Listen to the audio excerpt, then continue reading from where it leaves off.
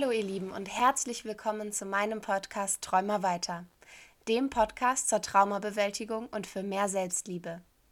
Mein Name ist Kathi Andersson und ich freue mich auf die kommenden 30 Minuten mit euch. Viel Spaß! So, meine Lieben, hallo und herzlich willkommen zu einer neuen Folge. Heute spreche ich mit Leonora. Hallo, schön, dass du da bist. Hallo, es freut mich. Magst du dich einmal kurz vorstellen? Ja, ich bin Leonora. Ich lebe in Berlin. Ich bin auch Berlinerin und ja, ich habe das Glück, meine Berufung leben zu können. Ich arbeite an der Schnittstelle von Körpertherapie, Traumatherapie und somatischem Coaching. Und ja, das ist mein Beruf und meine Berufung und das sagt viel über mich aus. Ich liebe Entwicklung, ich liebe Entfaltung, ich liebe Heilung und ich liebe es zu entdecken. Und ja, das bin ich. Ich lebe mit 2 Kindern, ich bin Mutter zweier Kinder. Ich liebe es zu reisen und ja, viele andere Dinge. Ja, total schön. Da werden wir auch heute drüber sprechen, über Mhm, deine Berufung. mhm, Ähm, für die Menschen da draußen, die nicht wissen, was Körpertherapie ist, wie mhm. praktizierst du Körpertherapie? Ja, in deiner Frage liegt ja schon das Wissen oder das Bewusstsein, dass es eben verschiedene Ansätze von Körpertherapie gibt. Und grundsätzlich ist es auch ein eher neues Feld, wo ganz viel noch geforscht und entdeckt wird. Also was hat der Körper eigentlich mit Heilung zu tun? Wie kann die Art, wie ich in meinem Körper bin oder die Verbindung, die ich zu meinem Körper habe, ähm, ja, wie be beeinflusst das einen Heilungs- oder Wachstumsprozess? Die Art, wie ich Körpertherapie praktiziere, magst du das konkret hören? Also auf eine Art, wie sieht das aus, wenn jemand in meine Praxis kommt? Mhm, ja, sehr gerne. Mhm. Also man kann sich das so vorstellen. Eine Person kommt mit einem Anliegen. Das Anliegen kann sein, ich habe Ängste in bestimmten Situationen oder auch in unbestimmten Situationen oder ich lande immer wieder in einer gleichen Dynamik, die mir nicht gut tut. Oder es kann auch sein, ich habe einen Wunsch und etwas stellt sich immer wieder in den Weg, ja? Also, ich möchte vielleicht, ja, es kann auch sein, ich möchte ein Instrument lernen, aber ich schaffe es nicht, über diese Frustration oder hinwegzukommen oder dran zu bleiben. Mhm. Und, also, es muss nicht immer ein Problem sein. Manchmal ist es auch ein Wunsch nach Wachstum, mit dem, die Person kommt. Und, am Anfang, der Stunde gibt es ein Gespräch. Also, wir lernen uns kennen und die Person, erzählt mir von ihrem Anliegen. Und in dem Moment, in dem ich zuhöre, höre ich nicht nur den Worten zu, sondern auch dem Körper. So würde ich es beschreiben. Das Mhm. heißt, ich spüre den Körper, ich sehe den Körper, ich fühle die Person. Und das, was mir da begegnet, also oder oft ist es so, dass das, was jemand erzählt und das, was der Körper erzählt, nicht ganz das Gleiche ist. Mhm. Und dass in dem, was der Körper erzählt, auch schon ein Teil der Lösung, der Problematik liegt. Ja. Ja? Das kann zum Beispiel sein, dass jemand berichtet von Ängsten und ich merke, da gibt es diese Spannung im Brustkorb, die diese Person, ja, ich würde sagen, kreiert oder die stattfindet oder die ich da wahrnehme. Und dann teile ich das mit der Person und sage, hey, nimmst du wahr, wenn du darüber sprichst, wenn du das mit mir teilst, nimmst du wahr, wie sich dein Brustkorb gerade anfühlt? Kannst du das beschreiben? Und wir bringen quasi die Aufmerksamkeit auf den Körper. Mhm. Und oft oder eigentlich fast immer nimmt auch mein Klient oder meine Klientin etwas wahr, zum Beispiel, oder ja, da ist diese Spannung oder es zieht sich links so zusammen und ja, dann gibt es zum Beispiel die Einladung, hey, wie wäre das, wenn du einmal tief in den Bereich reinatmest? Und dann kann es zum Beispiel sein, und ja, dass die Person noch mehr wahrnimmt, was da ist, oder auch mehr wahrnimmt, was sie fühlt, oder auch dann anders weiterspricht. Also zum Beispiel das Erzählte, das, was sie mit mir teilt, ja, anders wahrnimmt. Also Mhm. in dem Moment, wo wir unseren Körper mit einbeziehen, verändert sich auch die Begegnung, ja, und verändert sich die Art, wie wir das, worüber wir sprechen, empfinden. Und oft ist es so, dass es in einem therapeutischen Setting um Aspekte geht, die wir in dem Moment, wo etwas geschehen ist, was zu viel für uns war, nicht ganz erleben konnten Mhm. oder nicht ganz fühlen konnten. Ja? Das heißt, wenn es jetzt um Ängste geht, wir nehmen das als Beispiel, ja, gibt es vielleicht einen Teil der Angst, die in einer Situation eigentlich da war, die ich eigentlich erlebt hätte, die zu meinem Erleben dazugehört, die ich aber aus Schutz weggepackt, abgespalten habe. Darüber hast du ja auch schon Mhm. mit anderen hm, Therapeutinnen geredet, mit Mhm. Menschen, die du eingeladen hast, ja?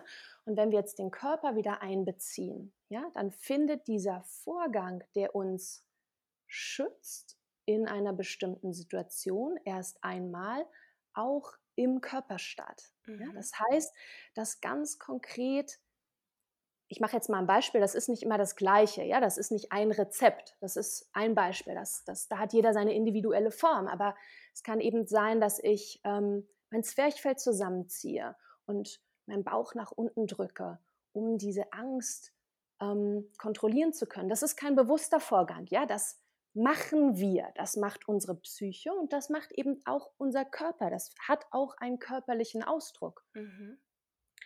Und da können wir natürlich wunderbar ansetzen, denn nehmen wir jetzt mal ein anderes Beispiel, nicht Angst, sondern nehmen wir mal Wut. Wenn ich mich von meiner Wut abschneiden musste, weil es für mich, nehmen wir an, ich habe in meiner Kindheit mit einem aggressiven Vater gelebt und es war für mich gefährlich, wütend zu sein. Es war sicherer, unauffällig zu sein. Es Mhm. war sicherer, nicht zu äußern, wenn mir was nicht passt. Es war sicherer, nicht einzuschreiten, ja? Mhm. Zum Beispiel, ja? Ich habe also angefangen, meine Wut zu kontrollieren aus gutem Grund damals. Wenn ich meine Wut aber auch als erwachsene Frau abschneide, ja, dann kann ich mich nicht abgrenzen, dann kann ich Mhm. nicht nein sagen, dann verstricke ich mich möglicherweise immer wieder in Situationen, wo ein Nein dringend erforderlich wäre Ja. und ich damit konfrontiert bin. Und jetzt kommen wir noch mal zum Körper, ja? Dass diese Art, wie ich meine Wut kontrolliere oder abschneide, das findet im Körper statt. Mhm. Ja, das heißt auch, dass eine neue Strategie oder das nicht mehr das Realisieren, dass es heute sicherer ist, meine Wut zu fühlen, weil wenn ich fühle, dass etwas über meine Grenze geht, ich reagieren kann. Mhm. Ja? Das können wir auch über den Körper, ich würde sagen, wieder lernen. Ja? Ja. Wir können den alten Schutzmechanismus verlernen, ja? Und in einem geschützten Raum eben sagen, okay, wow, wenn ich daran denke, was da passiert ist vorgestern, ja, wie die Person mit mir gesprochen hat. Und wie ist es, wenn ich in dem Moment meinen Bauch nicht fest anspanne, sondern loslasse und atme und die Wut spüre, ja? Und dann geht ein ganzer Prozess los und ich gewinne quasi meine natürliche Fähigkeit, Nein zu sagen, wieder zurück Mhm. und mein Körper war beteiligt. Ja. Und sag mal, wenn man Mhm. jetzt bei dir Patientin ist, Mhm. berührst du einen dann immer? Mhm. Also, ich persönlich benutze nicht das Wort Patient oder Patientin, Mhm. weil ich, nicht die Menschen, die zu mir kommen, als krank empfinde oder empfinden möchte, Mhm. ja? Wenn es ein Trauma gibt oder wenn es eine Verletzung gibt, die noch nicht geheilt ist das keine Krankheit, Ja. ja? Deshalb nutze ich das Wort Klient, Klientin. Mhm. Ähm, und deine Frage war, ob ich berühre. Mhm. Ich berühre oft, aber nicht immer. Das, ist etwas, was wir, ob das stimmig ist, mit Berührung zu arbeiten, ob das hilfreich ist, mit Berührung zu arbeiten. Also, warum überhaupt Berührung? Vielleicht als erste Frage, ja? Mhm. Berührung kann unterstützen, mehr zu spüren, ja? Wenn ich meine Hand auf deine verspannte Schulter lege, dann merkst du vielleicht: „Oh wow, ich halte ganz schön doll“, ja? Und dann kann eben auch Berührung eine Einladung sein oder unterstützend sein zu entdecken: „Wie kann denn Loslassen gehen?“ Mhm. Ja? Also, das erst mal zu fragen, das ist natürlich nur ein kleiner Aspekt, aber das, um das transparenter zu machen, warum Berührung? Und, ich berühre nicht immer. Es ist ganz, ganz wichtig in der Körpertherapie oder wenn wir mit Trauma arbeiten, die eigenen Grenzen wieder spüren zu dürfen. Ja? Mhm. Und oft hat ja ein Trauma mit einer Grenzüberschreitung zu tun. Ja. Ja? Wurde meine Integrität, wurden meine individuellen Grenzen verletzt. Und natürlich ist das nichts Abstraktes, sondern das Wiederentdecken der eigenen Grenzen und das sagen dürfen: „Nein, ich möchte gar nicht berührt werden. Nein, ich möchte nicht an meinem Bauch berührt werden.“ Oder: „Ja, du darfst meinen Arm berühren heute“, ja? Mhm. Und, das ist ganz, ganz wichtig, ja? Diese dass in der Beziehung zwischen, also in der therapeutischen Beziehung quasi, dass wir einen Raum entstehen lassen, in dem wieder erlebt werden kann, dass meine Grenzen, wenn ich die äußere, dass sie kraftvoll sind, dass sie eine Wirkung haben und dass sie sein dürfen und auch, dass sie die Beziehung befruchten. Ja? Mhm. Wenn wenn meine Klientin mir sagt, nein, ich möchte nicht berührt werden, dann bin ich orientiert, was an diesem bestimmten Tag stimmt und nicht stimmt. Ja? Das heißt, ich, ja, ich bin orientiert, wie ich wirken darf. Ja? Es Mhm. befruchtet unsere Beziehung, es stärkt unsere Beziehung. Und ja, insofern, um es nochmal den Bogen zu schlagen, ich arbeite oft mit Berührung, aber nicht immer. Das hängt Mhm. da von dem Wunsch der Klientin ab. Und nun hast du ja gerade schon über Nein sagen und über Regeln Mhm. gesprochen. Ja, Wenn ich jetzt Klientin bei dir wäre ja, und ich würde sagen, mir ist es unangenehm, mich hinzulegen und meine Augen ja. zu schließen. Das wäre Mhm. ja auch eine Regel und eine Situation, um Nein zu sagen, oder? Absolut. Also, es gibt überhaupt keine Regeln, ja? Mhm. Es gibt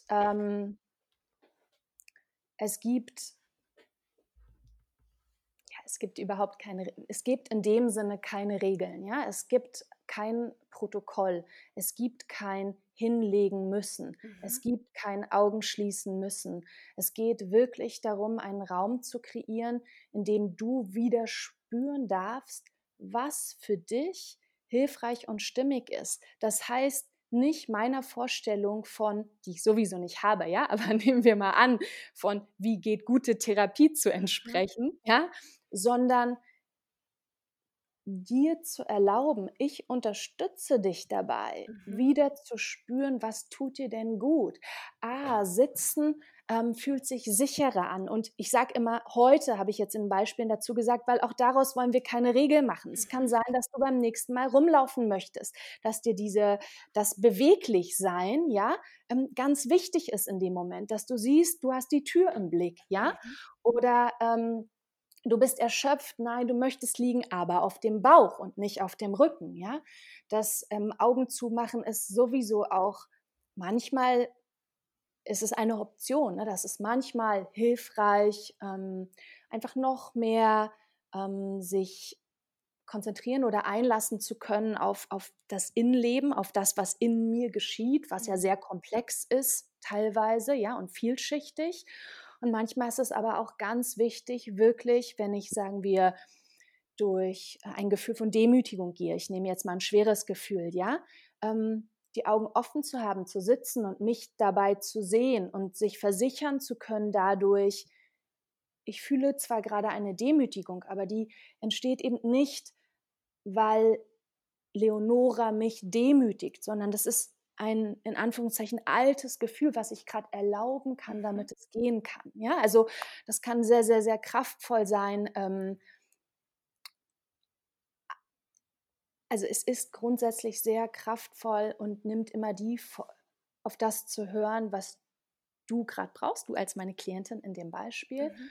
Und das kann immer hat eine ganz individuelle Form. Da gibt es keine Regel. Also die Menschen kommen nicht und legen sich nach 30 Minuten hin. Aber es gibt eine Liege im Arbeitsraum und man kann sich hinlegen. Mhm. Ja. Ja, das finde Mhm. ich schön. Ja. Das fühlt sich frei in Mhm. Anführungszeichen an, aber auch Ja. nicht zu frei. Weißt du, wie Mhm. ich das meine? Mhm. Absolut, absolut. Also, d ich bin auch ganz klar die den Raum mithält, ne? Mhm. Also, das ist vielleicht dieses nicht zu frei, Ja, was du meinst, ja. ja? Die anbietet, zu führen und gleichzeitig in deine eigene Führung zu gehen, ja? Mhm. Ja. Es findet beides parallel statt. Mhm. Nun haben wir haben uns ja schon mal, kennengelernt und haben deswegen schon mal darüber gesprochen. Und ich Ja. fand es ganz spannend, weil es hat mich jetzt über die letzten Wochen, sehr begleitet. Mhm. Wir haben über körperliche und seelische Anspannung gesprochen in Mhm. Bezug darauf, dass ich gesagt habe, vor einigen Jahren, als ich noch auf ersten Dates war, haben meine Mhm. Beine angefangen zu zittern, mitten im ersten Date, weil ich Ja, so angespannt war. Und du ja. hast da was ganz Spannendes gesagt. Weißt du noch, was ich gesagt habe? Also, ich glaube, ich habe gesagt, dass das ganz viel Sinn macht, Mhm. dass dein Körper gesprochen hat. Möchtest du auf was Spezielles heraus? Dann gib mir den Link und dann gehe ich von da weiter. Du sagtest, dass meine körperliche dieselbe wie meine seelische Anspannung Ja, ist. ja, ja. Also, das ist toll, dass wir auf den Punkt noch kommen. Das ist auf eine Art, ja, die Grundlage meiner Arbeit, ja, dass ich keinen Unterschied mache zwischen Körper und Seele, ja, sondern dass in meinem Verständnis ich gehe davon aus, so ist das für mich, dass der Körper die Seele ausdrückt. Das Mhm. heißt, das, was wir könnten auch sagen, psychisch bei dir los ist, ja, zum Beispiel Anspannung, dass das einen körperlichen Ausdruck findet, ja. Und wenn das einen körperlichen Ausdruck findet, ist es gesund, das nebenbei bemerkt, ja. Mhm. Ähm, und in dem Moment hast du gesprochen von deinen Beinen und ich habe gesagt, ja, das macht ganz viel Sinn, ja. Und wenn die Beine zum Beispiel zittern, ja, dann ist es nichts Komisches, nichts Krankes, sondern das kann verschiedene Sachen bedeuten. Ja, ich finde es immer ganz wichtig, da nicht gleich Rezepte draus zu machen, ja, und zu sagen, so ist das immer, ja, weil das ist auch was Individuelles. Aber sagen wir, unsere Beine waren mal, wir mit unseren Beinen, wir als Mensch Mhm. mit den Beinen waren mal in einer Situation, wo wir weg wollten oder weggemusst hätten, um sicher sein zu können, ja, und konnten das aber nicht, ja. Mhm. Dann Ja. entsteht in den Beinen ja eine Art Ohnmacht, ja. Die Mhm. Beine können nicht weg. Die Beine haben natürlich den Impuls zu gehen, ja, dich zu schützen, wegzulaufen. Wenn das nicht geht, entsteht eine Spannung, ja? Oder es kann auch entstehen, eine Reaktion, dass du dich quasi abschneidest von deinen Beinen, dass du deine Beine nicht mehr richtig spürst, ja? Dass das die Form des Ausdrucks ist. Also, dass es eine Art Ohnmacht sich in einem Nichtspüren äußert. Mhm. Und wenn du dann später in Situationen bist, wo es einen Trigger gibt, also zum Beispiel ein Date, ja? Ein Date ist für super viele Menschen Trigger. Mhm. Ähm, du sitzt und da ist in der Nähe du sitzt in dem Falle mit einem Mann in der Nähe am Tisch, ja, und du, weißt nicht, wo das hingeht. Du weißt nicht, ob du sicher bist. Du kennst die Person nicht, ja? Mhm. Ähm und dein Körper, deine Beine sagen in dem Moment zum Beispiel: „Wir haben Angst“ oder „Wir erinnern uns an eine Situation, in der wir Angst hatten“, Mhm. ja? Oder wir spüren gerade wieder, dass, ähm, dass wir mal in einer Situation waren, die nicht sicher war, Mhm. ja?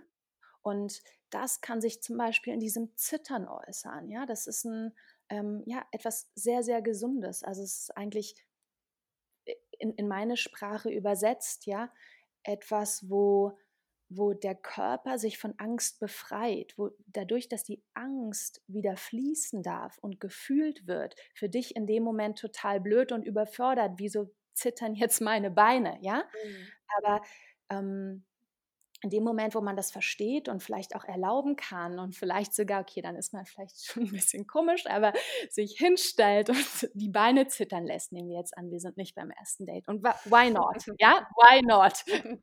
Ähm, das sind zum Beispiel Sachen, die wir auch in einem therapeutischen Setting machen, weil es da natürlich viel safer ist, wirklich reinzuspüren: „Okay, meine Beine wollen gerade zittern. Möchte ich liegen? Möchte ich stehen? Wie kann ich dieses Zittern erlauben?“ Mhm. Und nach dem Zittern kommt zum Beispiel, wenn wir das nicht unterdrücken, dass wir merken: „Wow, meine Beine, wollen gerade, die fühlen sich so an, als könnten sie 'n Marathon laufen“, ja? Die sind mega kraftvoll. Ich will mich, super schnell bewegen und wir sind wieder in Verbindung eigentlich mit der Beweglichkeit und Kraft unserer Mhm. Beine, ja?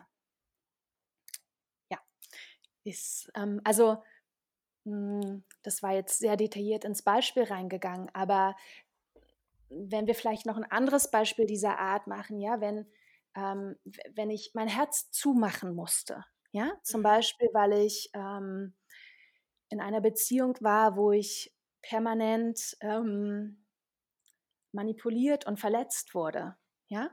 Ähm, und dann habe ich vielleicht in meinem Brustkorb diese Spannung und dieses Zusammenziehen meines Herzens ganz konkret, ja, ganz physisch Mhm. kreiert als einen Schutzmechanismus, damit vielleicht der Angriff, der unvorhersehbar kam, ähm, mich nicht so treffen kann. Ja. Das mag wieder in der Situation sehr viel Sinn machen, ja?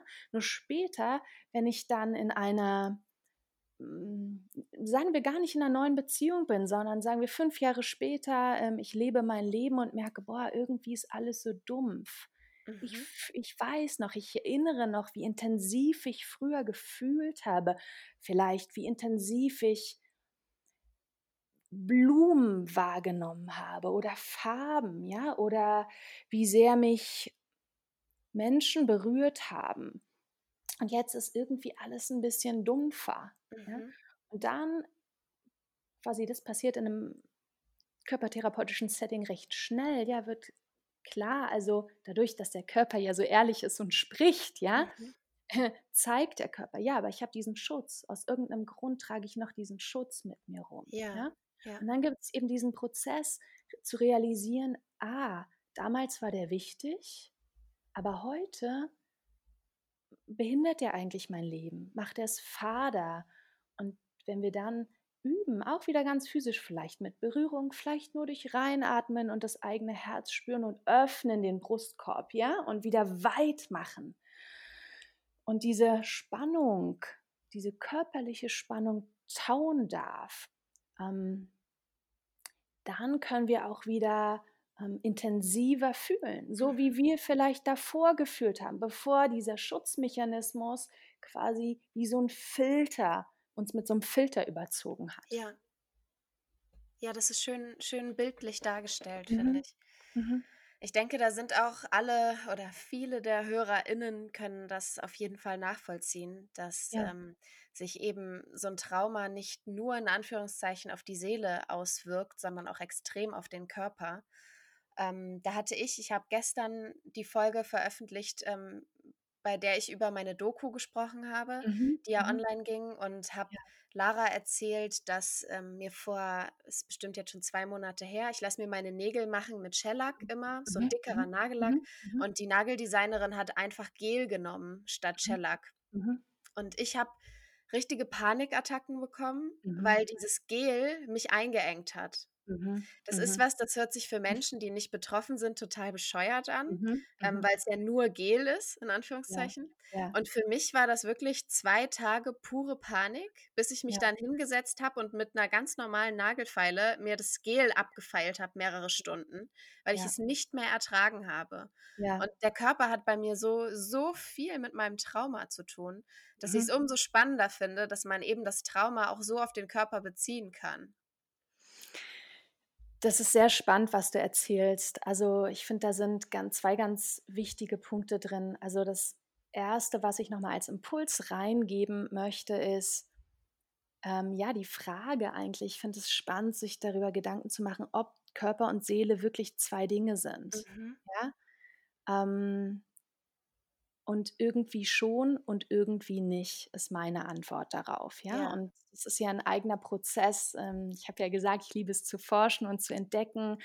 F Ich erlebe es so, dass alles, was seelisch stattfindet, auch einen körperlichen Ausdruck hat, ja? Mhm. Und auch alles, was sich körperlich ausdrückt, eine seelische Ebene hat, eine seelische Bedeutung. Mhm. Und das, was du gerade beschrieben hast, ja, es beschreibt einfach noch mal so, ähm, spannend, wie Trigger funktionieren, ja? Mhm. Also, wenn der Trigger Enge ist oder also, das will ich jetzt gar nicht für dich sagen, ja? Mhm. Ich nehme das nur als Beispiel oder, ja, auch eine bestimmte Art von Empfindung in einer bestimmten Körperregion, ja? Mhm. Dann, ähm, steht das eben nicht also, es geht nicht um den Lack und oder Ja, das Gel, ne? ja. Und das ist eben auch 'n ganz wichtiger Moment, weil damit oft ganz viel Scham verbunden ist, Mhm. ja? Dass der Klient, die Klientin, sagt: „Oh, ich schäme mich so, dass ich jetzt so über“ ähm, es kann alles Mögliche sein, ja? Das ist mir fällt grad kein gutes Beispiel ein. Du hast 'n gutes Beispiel gebracht, ja? Ja, wegen Nagellack. Ja, ich meine, andere Leute haben andere Probleme und ich gehe so ab wegen Nagellack. Ja, also da ist Mhm. ganz viel Scham oft mit verbunden. Und ein Schritt dann ist eben zu entdecken, es geht nicht um Nagellack, Ja. ja? Oder genau, ich hatte eine Klientin, die, bevor sie was kauft, wenn sie 'ne Anschaffung macht, ja, also Mhm. 'ne größere Geldausgabe, kriegt sie ja, also wie 'n also eigentlich möchte sie weinend zusammenbrechen davor quasi im Mediamarkt, ja, bevor sie Mhm. dann und, das ist was, wofür sie sich so schämt, solange sie es für sich so übersetzt: „Ja, also ich kann doch nicht mal irgendwie 'n Toaster kaufen, ja, ohne weinend Mhm. zusammenzubrechen.“ Aber wenn wir dann gucken, wofür steht das? Wofür steht das? Ja, das steht für, ich spüre, was ich will zum Beispiel. Ich spüre, was mir gut tut. Ja? Ich spüre auch, was ich nicht will. Ich entscheide mich für etwas. Ja? Oder in dem Falle bei dir steht es für eine bestimmte Empfindung, die ein Trigger ist, die du, ja, wo du erst wieder ähm, also, wo es diesen Prozess brauchte, bis du realisiert hast: „Okay, ich kann den abmachen“, ja? Mhm. Ja. Und das ist wichtig für mich. Ich muss da nicht durchhalten, ja? Mhm. Ja, das ist tatsächlich total spannend, weil man redet sich ja doch ein, dass Mhm. man das irgendwie durchstehen muss und dass man selber nicht so übertreiben soll, weil es Ja, nur Nagellack ist. ja, Also, es hat absolut. kein anderer zu mir gesagt, sondern nur ich selbst saß hier und habe Ja, gedacht: „Oh Mann, jetzt sitze ja, ich hier wieder wie eine Dumme und heule, weil ja, ich meinen ja, Nagellack nicht abkriege“, so. ja, ja. Und ich selbst habe mir quasi eingeredet, dass das kein großes Ding ist, wenn es doch aber emotional für mich Mhm. 'n Riesenthema war. Ja, absolut, absolut. Und ich bin sehr froh zu hören, dass du ihn abgemacht Ja, hast. es war ein Akt. So Darf Gel es sein? abzufeilen, das Ja, dauert. das glaube ich dir. Aber, also, ich gehe definitiv nicht mehr in dieses Nagelstudio, Ja, weil das hatte ja auch was damit zu tun, dass sie mein Nein quasi nicht akzeptiert hat, absolut, ne? Sie hat meine absolut. Grenze überschritten, das ist Ja, eher 'n Trigger, mhm, und ich gehe jetzt wieder zu meinem alten ja. Nagelstudio. Da Da weißt du, weiß wo du ich bist. genau, ja, Ja, total. Sicherheit. Ich bin total geflasht. Das war 'ne ultraschöne Folge mit dir. Ich würde dich gern zum Abschluss noch fragen, Leonora, was Ja. liebst du an dir? Was liebe ich an mir? Ich finde es erst mal sehr, sehr spannend, dass das, auch für mich 'ne fordernde Frage ist, ja? Mhm, Und, nicht, weil ich nichts an mir liebe. Und ich freue mich, mir eingestehen zu können, dass das 'ne fordernde Frage sein darf. mhm, Ähm, Ich liebe meinen Mut, mhm, besonders meinen Mut zur Wahrheit und zur Ehrlichkeit. Ähm, Ich liebe an mir mein aufrichtiges Interesse an anderen Menschen. mhm,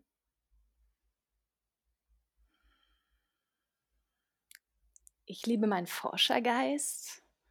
Ähm, Ich liebe es, dass ich dem nachgehe, dass ich mich dem hingebe, immer weiter zu lernen, zu entdecken, zu entwickeln. Hm, Ich liebe meine Sensitivität. Also, ich bin jemand, ja, ich kann eine Farbe wenn 'ne Farbe den richtigen Farbton hat, kann ich da, also richtig in Anführungszeichen natürlich, kann ich da so drauf abgehen und das einfach, oh, es kann mich in Glückseligkeit versetzen für einen Moment, ja? Oder ein Geruch oder, ja, auch ein Blick oder, ja, die Art, wie jemand was ausdrückt. Das Gefühl von Wind auf meiner Haut, ja, es gibt so Kleinigkeiten, also ich empfinde sehr stark und das mhm. ist was, was natürlich auch oft 'ne Herausforderung darstellt, ähm, und gleichzeitig ja 'ne ganz große ich mag das an mir und empfinde es als eine große Lebensqualität mittlerweile. Ja, Ich weiß gar nicht, ob ich schon 5 Sachen hatte? hätten auch gar nicht 5 sein müssen, aber es ist schön, dass Ah, du 5 machst. okay, okay. Ja, das sind total schöne Sachen und das sind vor allem auch Sachen, an die sollten wir uns alle ein bisschen mehr erinnern manchmal vielleicht. Was ist überhaupt toll an uns? Was mögen wir an uns und was lieben wir an uns? Ja, Und damit, Leonora, vielen Dank, dass du da warst. vielen Dank für das schöne Gespräch, Katharina. Ich danke dir. Wenn ihr Fragen oder Anregungen zum Podcast oder zu mir habt, dann schreibt mir gern bei Instagram oder schreibt mir einfach eine Mail. Ich freue mich auf die nächste Woche mit euch. Und denkt dran, wir schaffen das. Alle gemeinsam. Und nun würde ich gerne zum Abschluss mit euch 1 Minute nur den Klängen der Wellen lauschen, vielleicht an gar nichts anderes denken, eventuell meditieren, wenn ihr darauf Lust habt, und einfach mal nur im Moment sein.